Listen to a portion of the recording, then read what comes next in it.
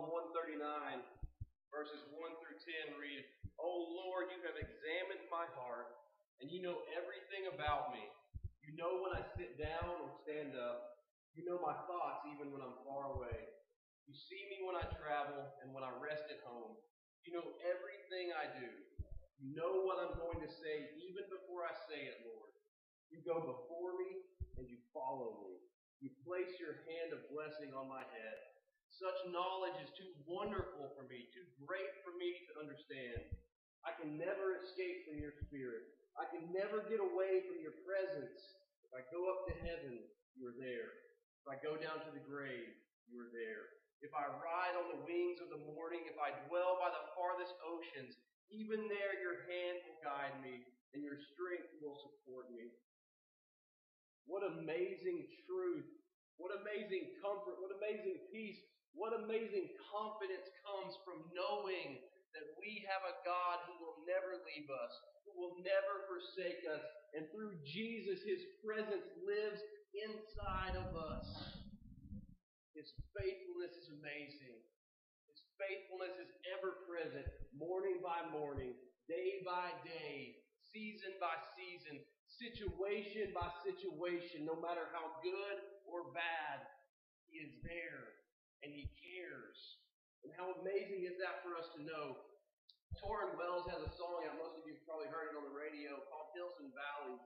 And I think it speaks so beautifully to how we should live. It says, "On the mountains, I will bow my head to the one who set me there. And in the valley, I will lift my eyes to the one who sees me there." You see, as human beings, it's such a natural tendency for us to go to the extremities, and that is, if we have a great accomplishment in our lives and we're standing on a mountaintop, we tend to puff our chest out and look around and say, "Look what I've done. Look what I've accomplished." And in the same way, when we're going through the struggle, when we're going through trials, we often find ourselves in the valley going, "Where are you, God? Why have you left me here?" It's no. In every situation, in every season, no matter how good or how bad, God is there. God is present, and He is faithful. If you are standing on the mountain, it's because of His grace and His mercy. And if you're going through the struggle and the trials, He is walking beside you. How amazing is that to know this morning? And how amazing a thought is that no matter what I face, no matter what comes before me, He already knows it's coming. It says He goes before me into that situation, and He follows me.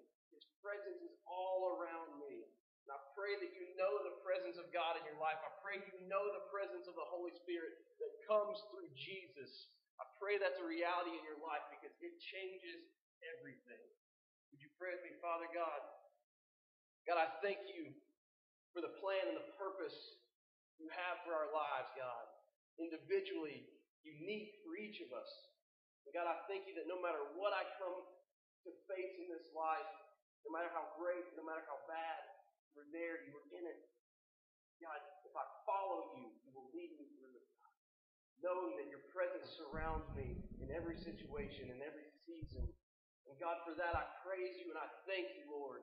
And God, I pray that that's a reality for each person here this morning. That they would know that they would know you care so much about them, that you long to be in relationship with them, that you don't want them to face those things in life on their own, but you want to be with them. So God, thank you for your presence in our lives. Thank you for Jesus. In His name we pray. Amen. Good morning. How's everybody doing this morning? We are so glad that you are here. We are glad to welcome the Johnson University women's soccer team with us this morning. As most of you now know, I've ventured back into the world of coaching, and I'm coaching up at Johnson University, the women's soccer team. And we began training this week, and so today they've joined us. They're hanging out with us today. We're going to feed them this afternoon at my mom and dad's house. They're not here this morning with us. Mom's cooking, and Dad had a little bit of surgery this week, and so but that's nothing. My dad is like he's got a frequent members card. They just gave him keys at the hospital. He just lets himself in whenever he needs to now for surgery because he's there quite a bit. But I want to thank Jeff this week for really picking. Where did Jeff go? He just disappeared. Okay, well, Jeff was here. Jeff has really picked up a lot this week. I've not been around much. We've had 2-a-days, and I've not been around a lot, and so I appreciate him. 3 a-days with breakfast in the middle. It's like 2-a-days. I consider it 2-a-days with breakfast in the middle. They consider it 3-a-days. But so we've been working a lot this week, and Jeff has been here, and I've been in and out, and so I just appreciate all the work that he's done this week. We're going to jump back into the same passage of Scripture that we were in last week in Mark chapter 1. Now, in just a second, it's going to be on the screen, and I know that it's a really short passage of Scripture, so you may wonder, well, Todd, how are we getting 2 weeks out of like basically 2 verses? Well, by now, you should know me well enough to know that I don't like to look at things the same way. I like to get a little different perspective on things. I like to see what the possibilities of what God could speak to us through this could possibly be. And so I like to look at things a little bit different. I like to question things. I really like, there's Jeff. Hey, Jeff, I just complimented you, so you weren't in here. Okay. I like to look at things differently. I like to question things. When I was a kid, I was that way. They always, you know how they say cats always land on their feet? So I decided to put that to test. We had a cat. I didn't like it very much. And so I would take the cat, and I began, when I was young, tossing it in the air slightly to see if it would land on its feet, and it would. And so then I would decide, well, let's see how far this thing works, right? So I would begin to throw the cat higher and higher, into as high as a 7-year-old could throw a cat. I mean, in my mind, I was throwing him to the roof, but he probably wasn't going more than 4 inches out of my hand. I was time to, and then one day I heard something on television, and that was, he always landed on his feet, by the way. That was that toast always lands butter side down. So I thought, what happens if I put a piece of toast on the back of a cat?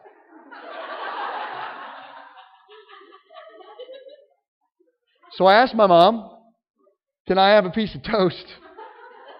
She said, why? I remember this vividly. I said, well, I want to tape it to the back of the cat and throw it in the air. Like any good mother, she said, why? And I said, well, I want to see if the cat lands on its feet or the toast lands butter side down. Now, just to illustrate how good of a mother my mom is, she said no. I couldn't do it. But I always wondered what would happen if I taped a piece of toast to the back of a cat and threw it up in the air. Which one would win out? And I've carried that same thought process over into Scripture. I read an article this week. Aaron sent it to me, and then a couple of other people I'd seen had posted it, and so I read it. And it was this whole idea of the young church walking away from the church because they are not grounded and rooted in the gospel. Right? They don't understand what they're reading. And so therefore, anytime they're questioned or crisis comes up in life, you know, Luke did such a good job today talking about the hills and the valley. Luke always finds a way to say so much in just a few words. Talking about the hills and the valleys, and how when we face the hills and the valleys so many times in our lives, it unsettles us. It unroots us. Right? And those deep roots that we thought we had, we find out are shallow roots. And we begin to question God, and we begin to ask God, why? Right? Why? We talked about this actually in our team this week. We asked the question, why? And the question we should be asking ourselves is, what? What are you going to do with this, God? Right? Now, like, what, God, why did you allow this to happen? Things happen. Right? People get sick. My dad got cancer. He deals with it every day. Right? It crops back up, and now it's like we get a phone call and he says, well, I'm going to have radiation this week. It's no longer, well, cancer's back. It's just, well, I'm going to have radiation this week, right? It happens. That's the way that it is. And so those things happen in our lives. Instead of questioning why, I'll tell you why. Because the body is weak, right? Because the mind is weaker, right? Because we make bad choices, because we make bad decisions, because centuries ago, when we had everything perfect for us, we still chose the bad, right? Like, we still chose to eat the fruit. I say we because collectively, as people, we all would have chosen it, right? We all would have chosen it. I'm type 2 diabetic, and yet yesterday when Leanne walks in with a little bag of little candy bars from work, I reach in and grab one and pop it in my mouth and eat it, right? Because I would have chosen the fruit. If she'd walked in with a bag of carrot sticks and a little Snickers, I would have chosen the Snicker first and then eaten the carrots, right? But that's the way that we're geared. That's the way we are. And because of that decision, the human body is weak and the mind is weaker, right? And so we struggle. So we shouldn't ask why, but what? What is God going to do with this? What can God do with this? And so I've carried that mentality over into my study of the gospel and the way that I have looked at Scripture and the way that I've looked at God my entire life. I'm not a skeptic. I don't question why God. I question why do we interpret it that way? Right? Like, why have we always interpreted it that way? And is it possible that God means something greater? You see, Scripture is alive. It's breathing. It's ever speaking to us. And every time we read it, we can gain something different. So this morning we're going to read this passage out of Mark chapter 1 again. And this is that first calling out of Simon Peter and Andrew. And so we're going to begin with verse 16. It says, "One day as Jesus was walking along the shore of the Sea of Galilee, he saw Simon and his brother Andrew throwing a net into the water, for they fished for a living. Jesus called out to them, 'Come follow me, and I will show you how to fish for people.' And they left their nets at once and followed him." That's it, right? Same thing we read last week. Exact same passage. It's an abbreviated version of another telling of this same story. Simon Peter and Andrew are out fishing. They're throwing their nets in. They're doing what they do every day. They're pulling them in. Jesus walks along. Jesus looks out and Jesus says, "Hey, come follow me." This microphone is driving me nuts today. Jesus says, "Hey, come follow me." And they pack up and they leave what they're doing. And it says they walk off and the rest is history, right? They become followers of Jesus. I don't know what I just did to it, Luke, but I did something with it. Thanks for fixing that. All right. So the question then is, as we look at this, do we take the typical interpretation like we looked at last week?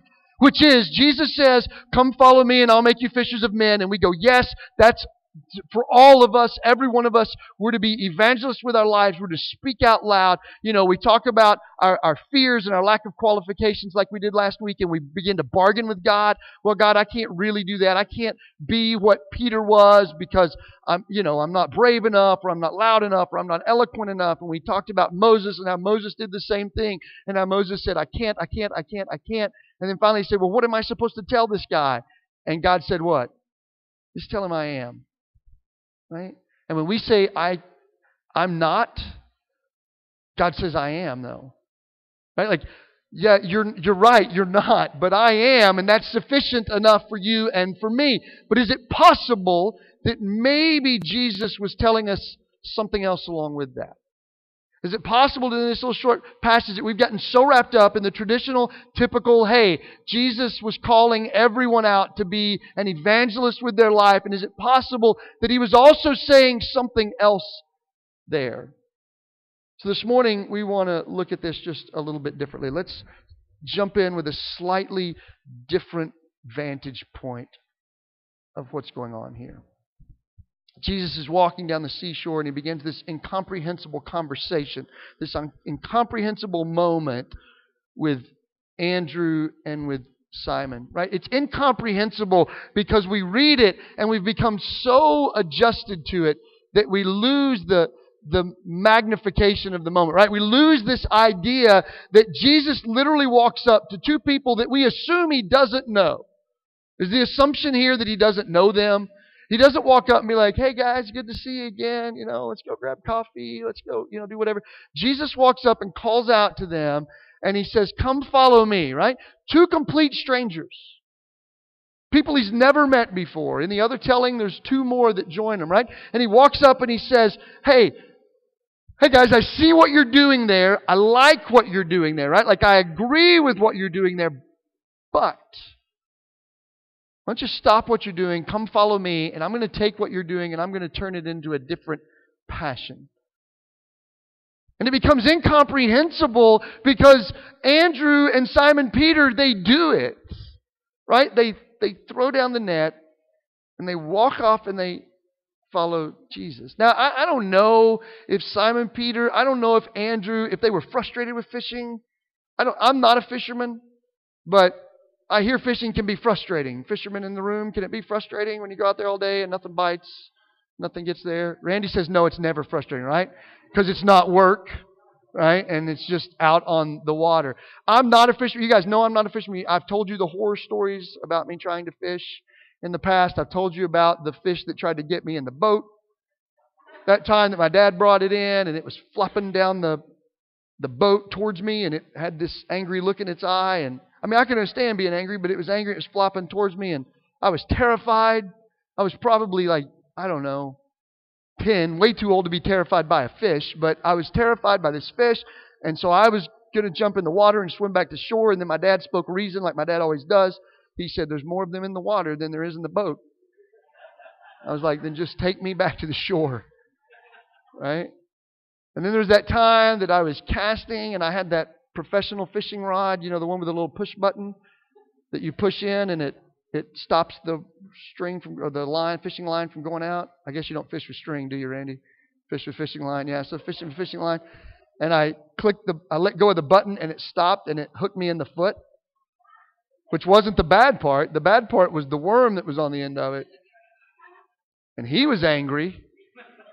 And he was coming after me. And so I was freaking out and I couldn't get that hook out of my foot and all of, I mean, you all know my stories. I was a terrified child of everything, but so I'm not a fisherman.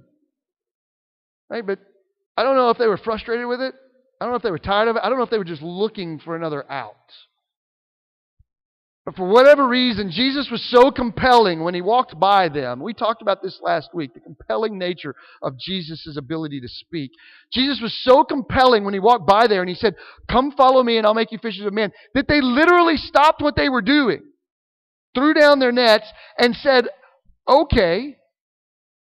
There was no talk of compensation. There was no talk of housing. There was no talk of retirement plan. There was no talk of time duration. You know, all of those things that we want to know when we're changing pace in life.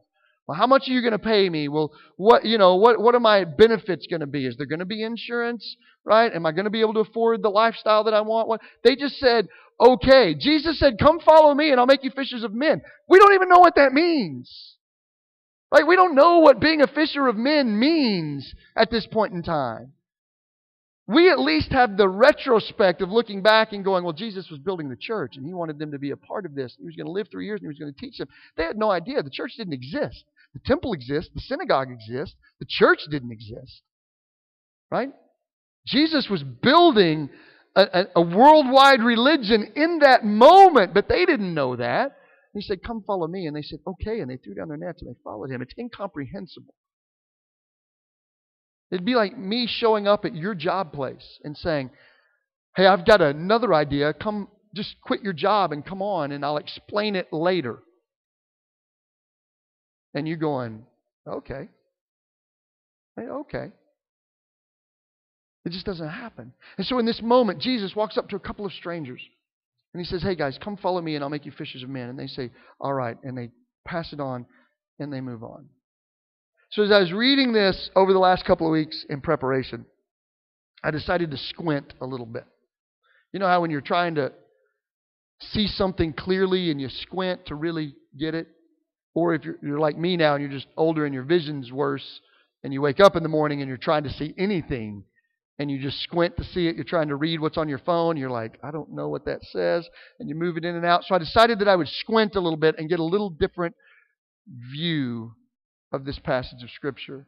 And as I was reading it, all of a sudden it hit me. We always assume that Jesus is using a metaphor here that is meant for everyone in the world. Right? Like, come follow me and I'll make you fishers of men. Yeah, if I follow Jesus, then I'll be an evangelist with my life. I'll be an evangelist with everything that I have. But maybe, just maybe, Jesus was using a metaphor here for the guys that he was talking to, and he was teaching a point that we should all latch on to. Maybe Jesus used the metaphor fishers of men because he was talking to fishermen, and he wanted to speak something that they would understand. But he wasn't saying to all of us, hey, I'm going to make you fishers of men. In other words, he wasn't saying, hey, I'm going to turn you into something you're not, but maybe He was saying, hey, come follow me. Use what I've given you. Use what I've gifted you with, right? And I will help you become what you already are, which is a gifted, beautiful creation of God. And I'll help you grasp that to its fullest, right? Because if you think about it, He said, I will make you fishers of men. But they never really fulfilled that ideology, right? So they thought, well, wait a minute. They built the church. They became the church. They went out and preached and thousands got saved. Well, yeah, but technically speaking, were they really fishing? Were they fishing? Because think about fishing, right? Fishing is you go out, you find a spot. Now, correct me if I'm wrong here, Randy, all right? You go out, you find a spot, you take some bait, you throw it in, and you wait for something to come and bite it, right? That's fairly accurate, right? Jim? Where's Jim? Jim did not stay this week. Jim was like, Todd is not calling me out again. Mark, pretty accurate? Fairly, like you go a spot, you find this thing, correct me, you got something to say. Go ahead, correct me. Mark's like, no. You're going out, you're looking, right? But is that really what the disciples ever did? Did they ever just go out and sit in a spot and be like, hey, we're going to hang out here, we're going to wait for somebody to come by, and then when they bite, we're going to hook them? Or were the disciples more hunters? Right? They were more hunter-gatherers, right? They went out looking, and then we're going to read some scripture here in a minute where they like boldly set out. They were never just like passively waiting. They were never like spending their day on the water. They were constantly out looking. Right? So is it possible here that there's another interpretation for what's going on? Is it possible that while Jesus was speaking to them, He was saying, hey, instead of fishing for yourself, instead of fishing to make your ends meet, then how about you come follow me and I will help you fish for the kingdom? In other words, follow me and I'll take who you are and what you do and I will put it to kingdom use. Instead of using your gifts and your passions and your marketplace skills for your own benefit, I will use them for my benefit. Because isn't that really what faith in Christ is all about? It's about taking what I was about and making it now what God is about. It's about taking what I thought was right and now pursuing what God tells me is right. What God instinctively lays in me as right and correct and good and what I need to be pursuing. And so is it possible that what Jesus is saying to Simon and Andrew here is, come follow me and I'm going to take what you think you are and I'm going to rearrange it. I'm going to show you what you really are? Because do you think that Peter learned to be an evangelist? No. Peter was an evangelist. I guarantee you that Peter was the guy that when the day was done and the boats were up and the fishing nets were cleaned and they were all packed away, ready for the next day, and everybody went out to eat at the end of the night, right? Everybody was sitting and listening to Peter's stories. Because I can guarantee you Peter could tell a story. He could spin a story, man. I guarantee you. And that's why when he decided to follow Christ, he was the mouthpiece. He was the one that was always talking. Because that's what Peter did. He was just now doing it for Christ rather than doing it for himself. Most of us can't be full-time evangelists. Right? Like we can't. We have to make ends meet. We have to work other things. We have to work other jobs. So we're plumbers, we're electricians, we're teachers, we're police officers, we're bankers, we're accountants, we're cooks, we're real estate agents, we're whatever, right? We do whatever we have to do to make ends meet. And then we try and squeeze in between that moments of brilliance for Christ. We try to squeeze in between that moments of speaking boldly for Him. We try to squeeze in between there moments where we can look back and go, here's what I did for Jesus today. And instead of that, is it possible that through this story, Jesus is telling us, hey, it's not about what you do for a living, but it's about who you do what you do for. It's about how you utilize what you're doing.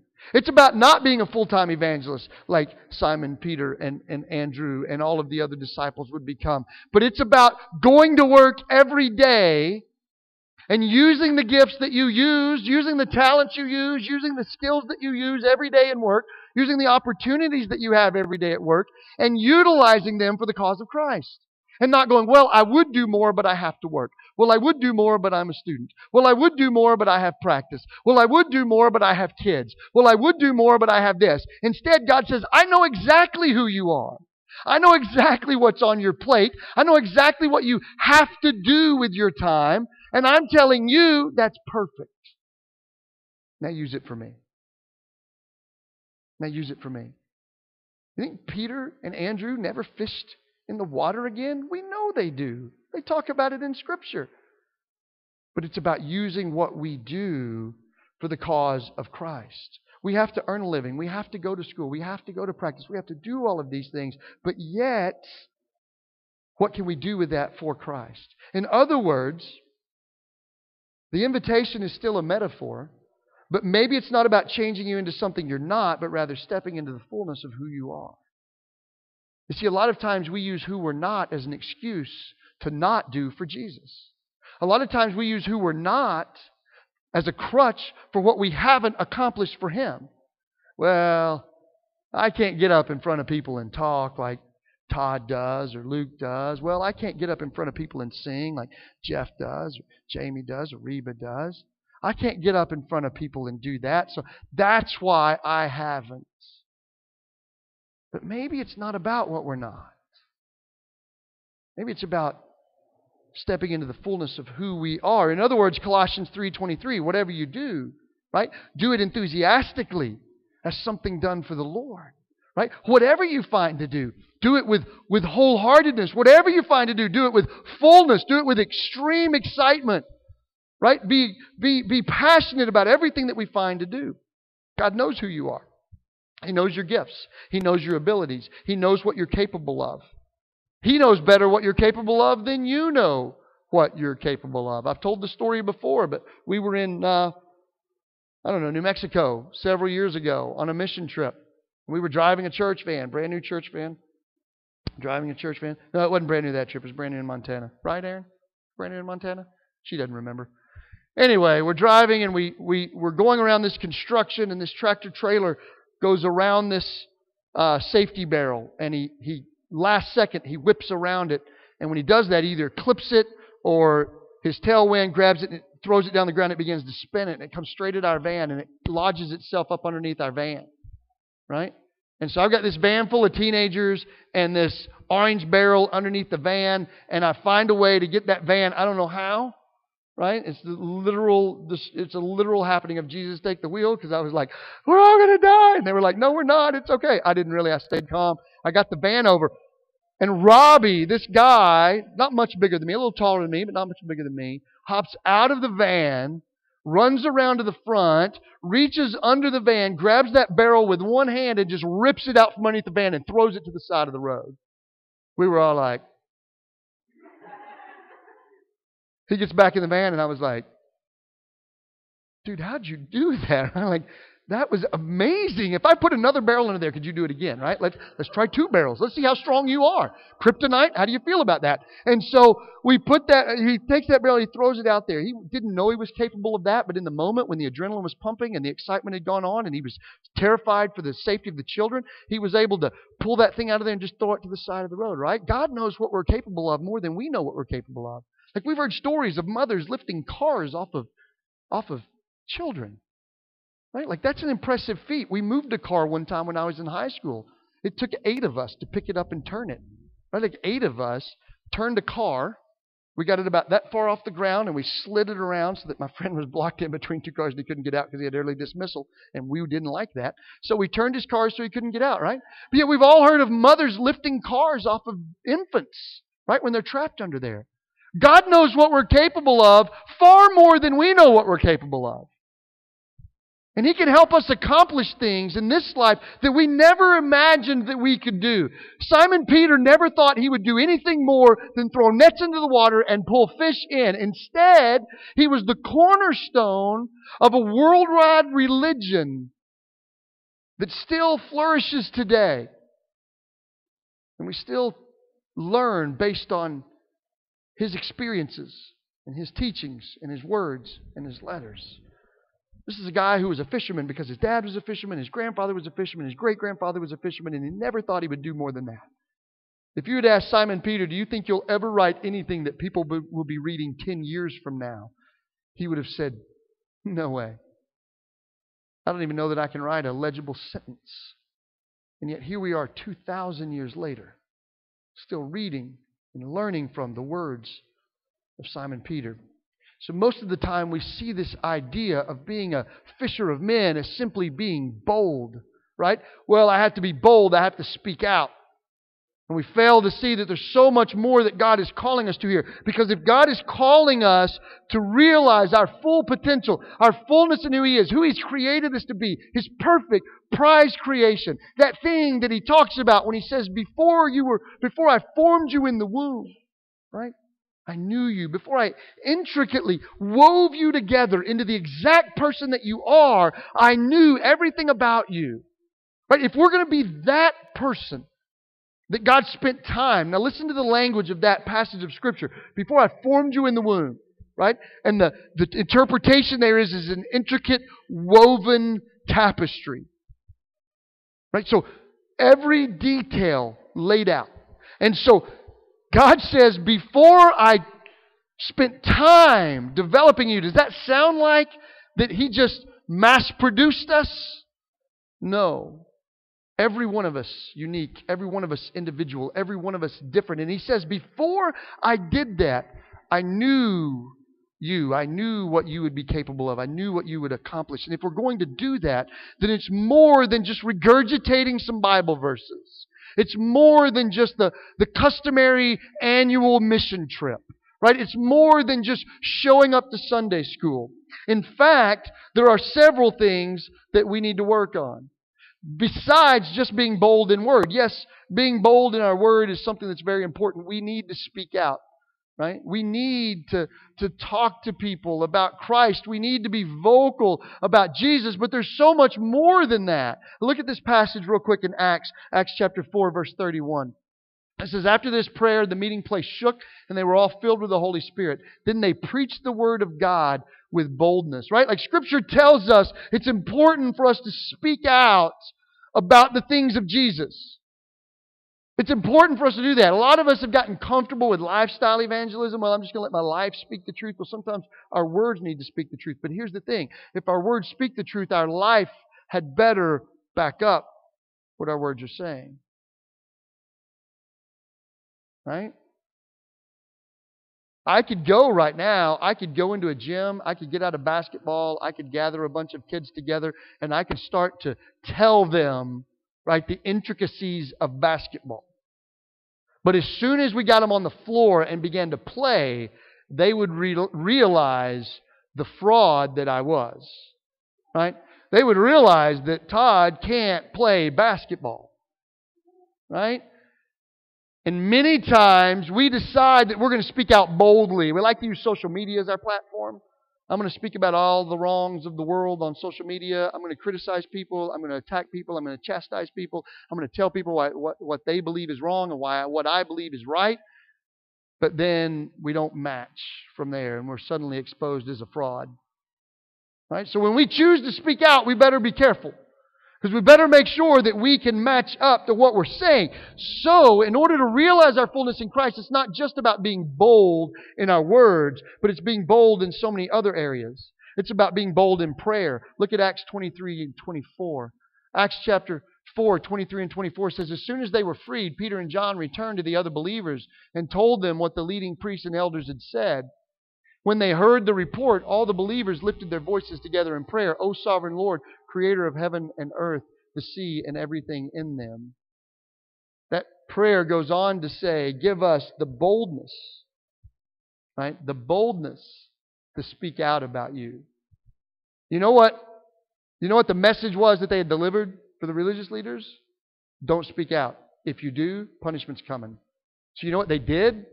They prayed boldly. Oh God, don't protect us, but give us opportunities to speak. We need to pray boldly. We need to pray for huge things. A lot of times we pray for little things, like for our dinner to be good. Right? Like that's the extent of God. Like, God make my food good. Let this food be good. Don't we pray that? God is good. God is great.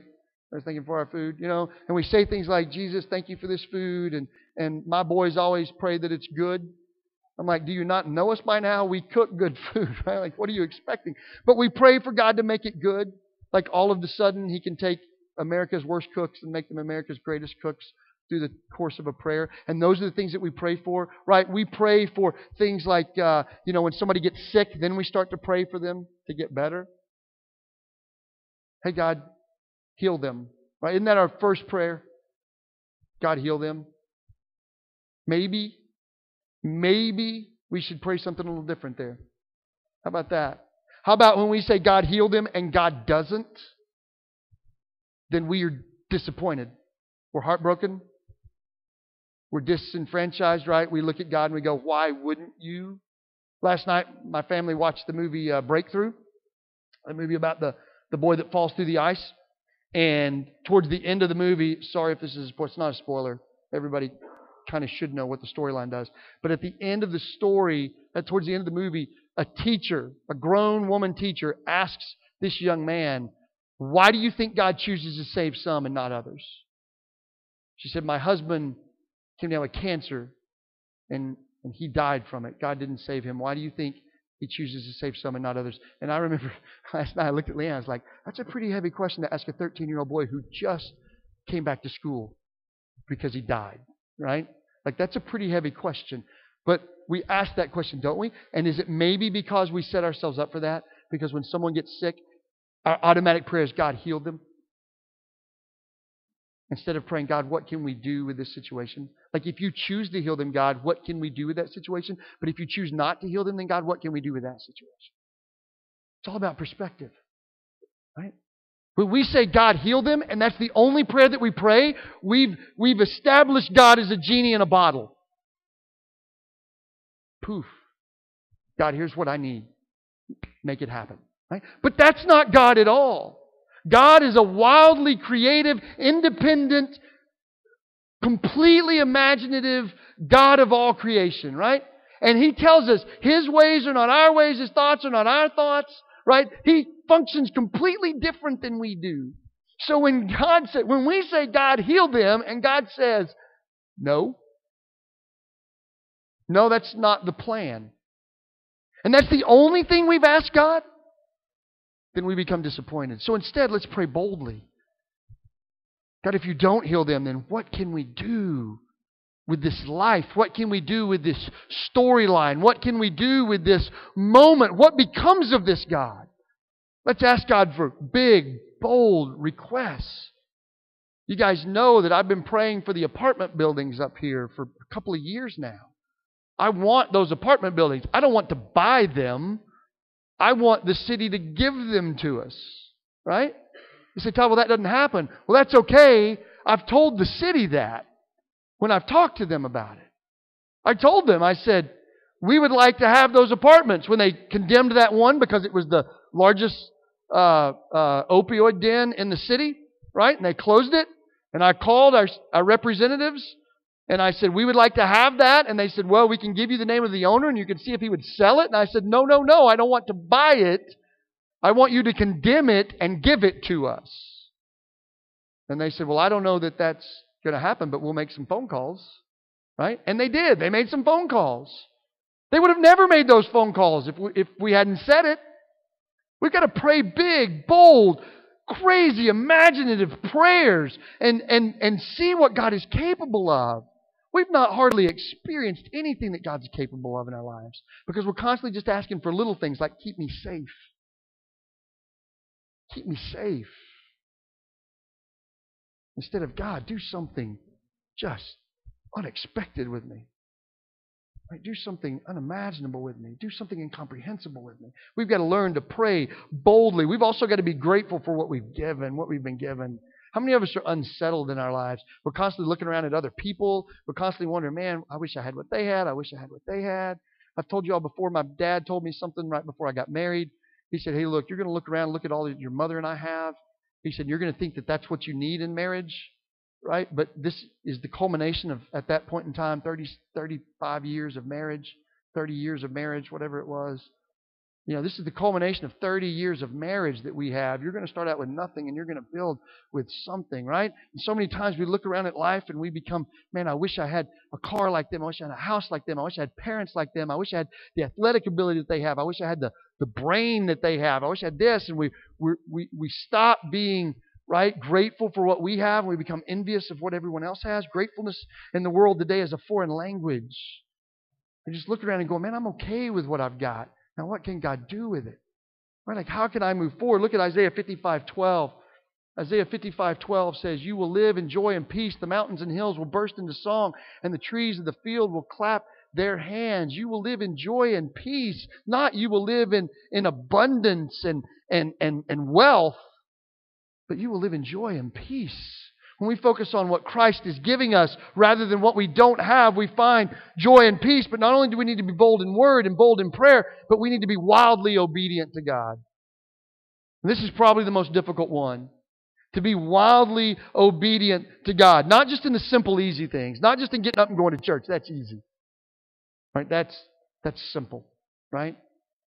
Not just in saying a prayer in a restaurant before you eat your meal, because that's crazy out there. People can see you, right? And so they automatically know that you're a Christian because you're praying out in public.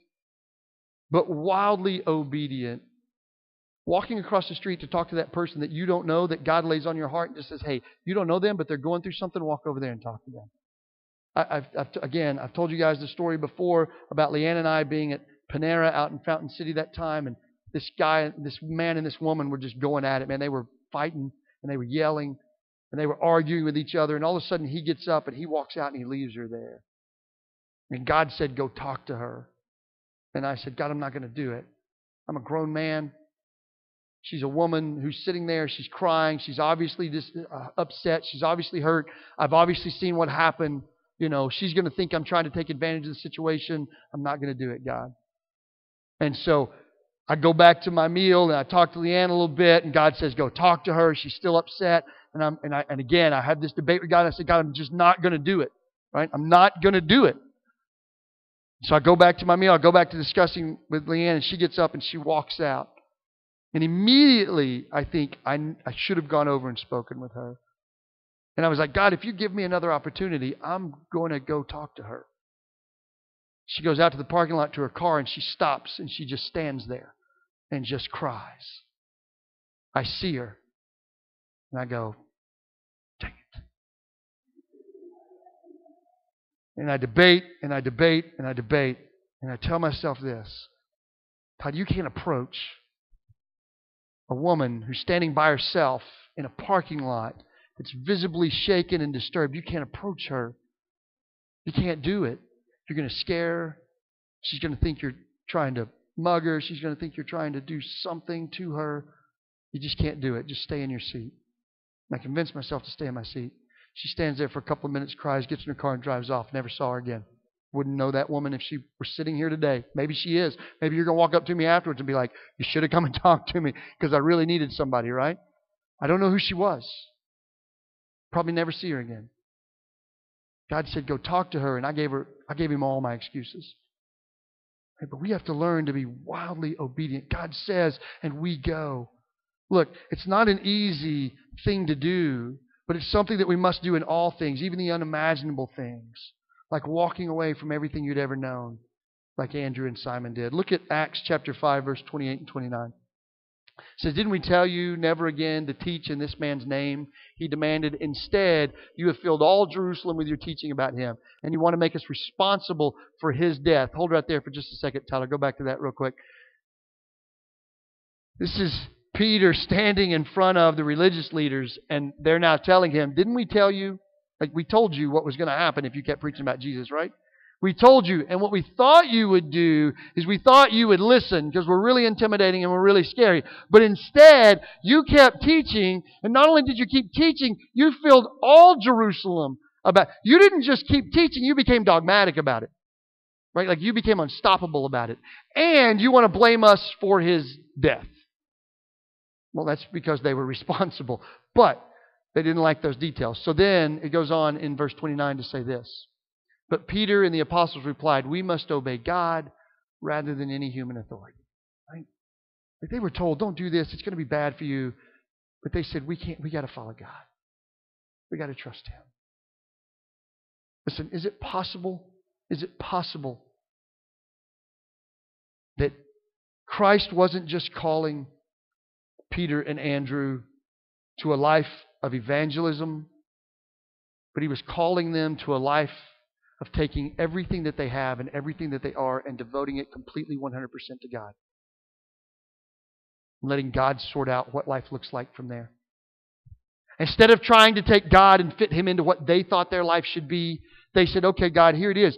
We literally and symbolically, they threw down everything they had. They threw down the nets.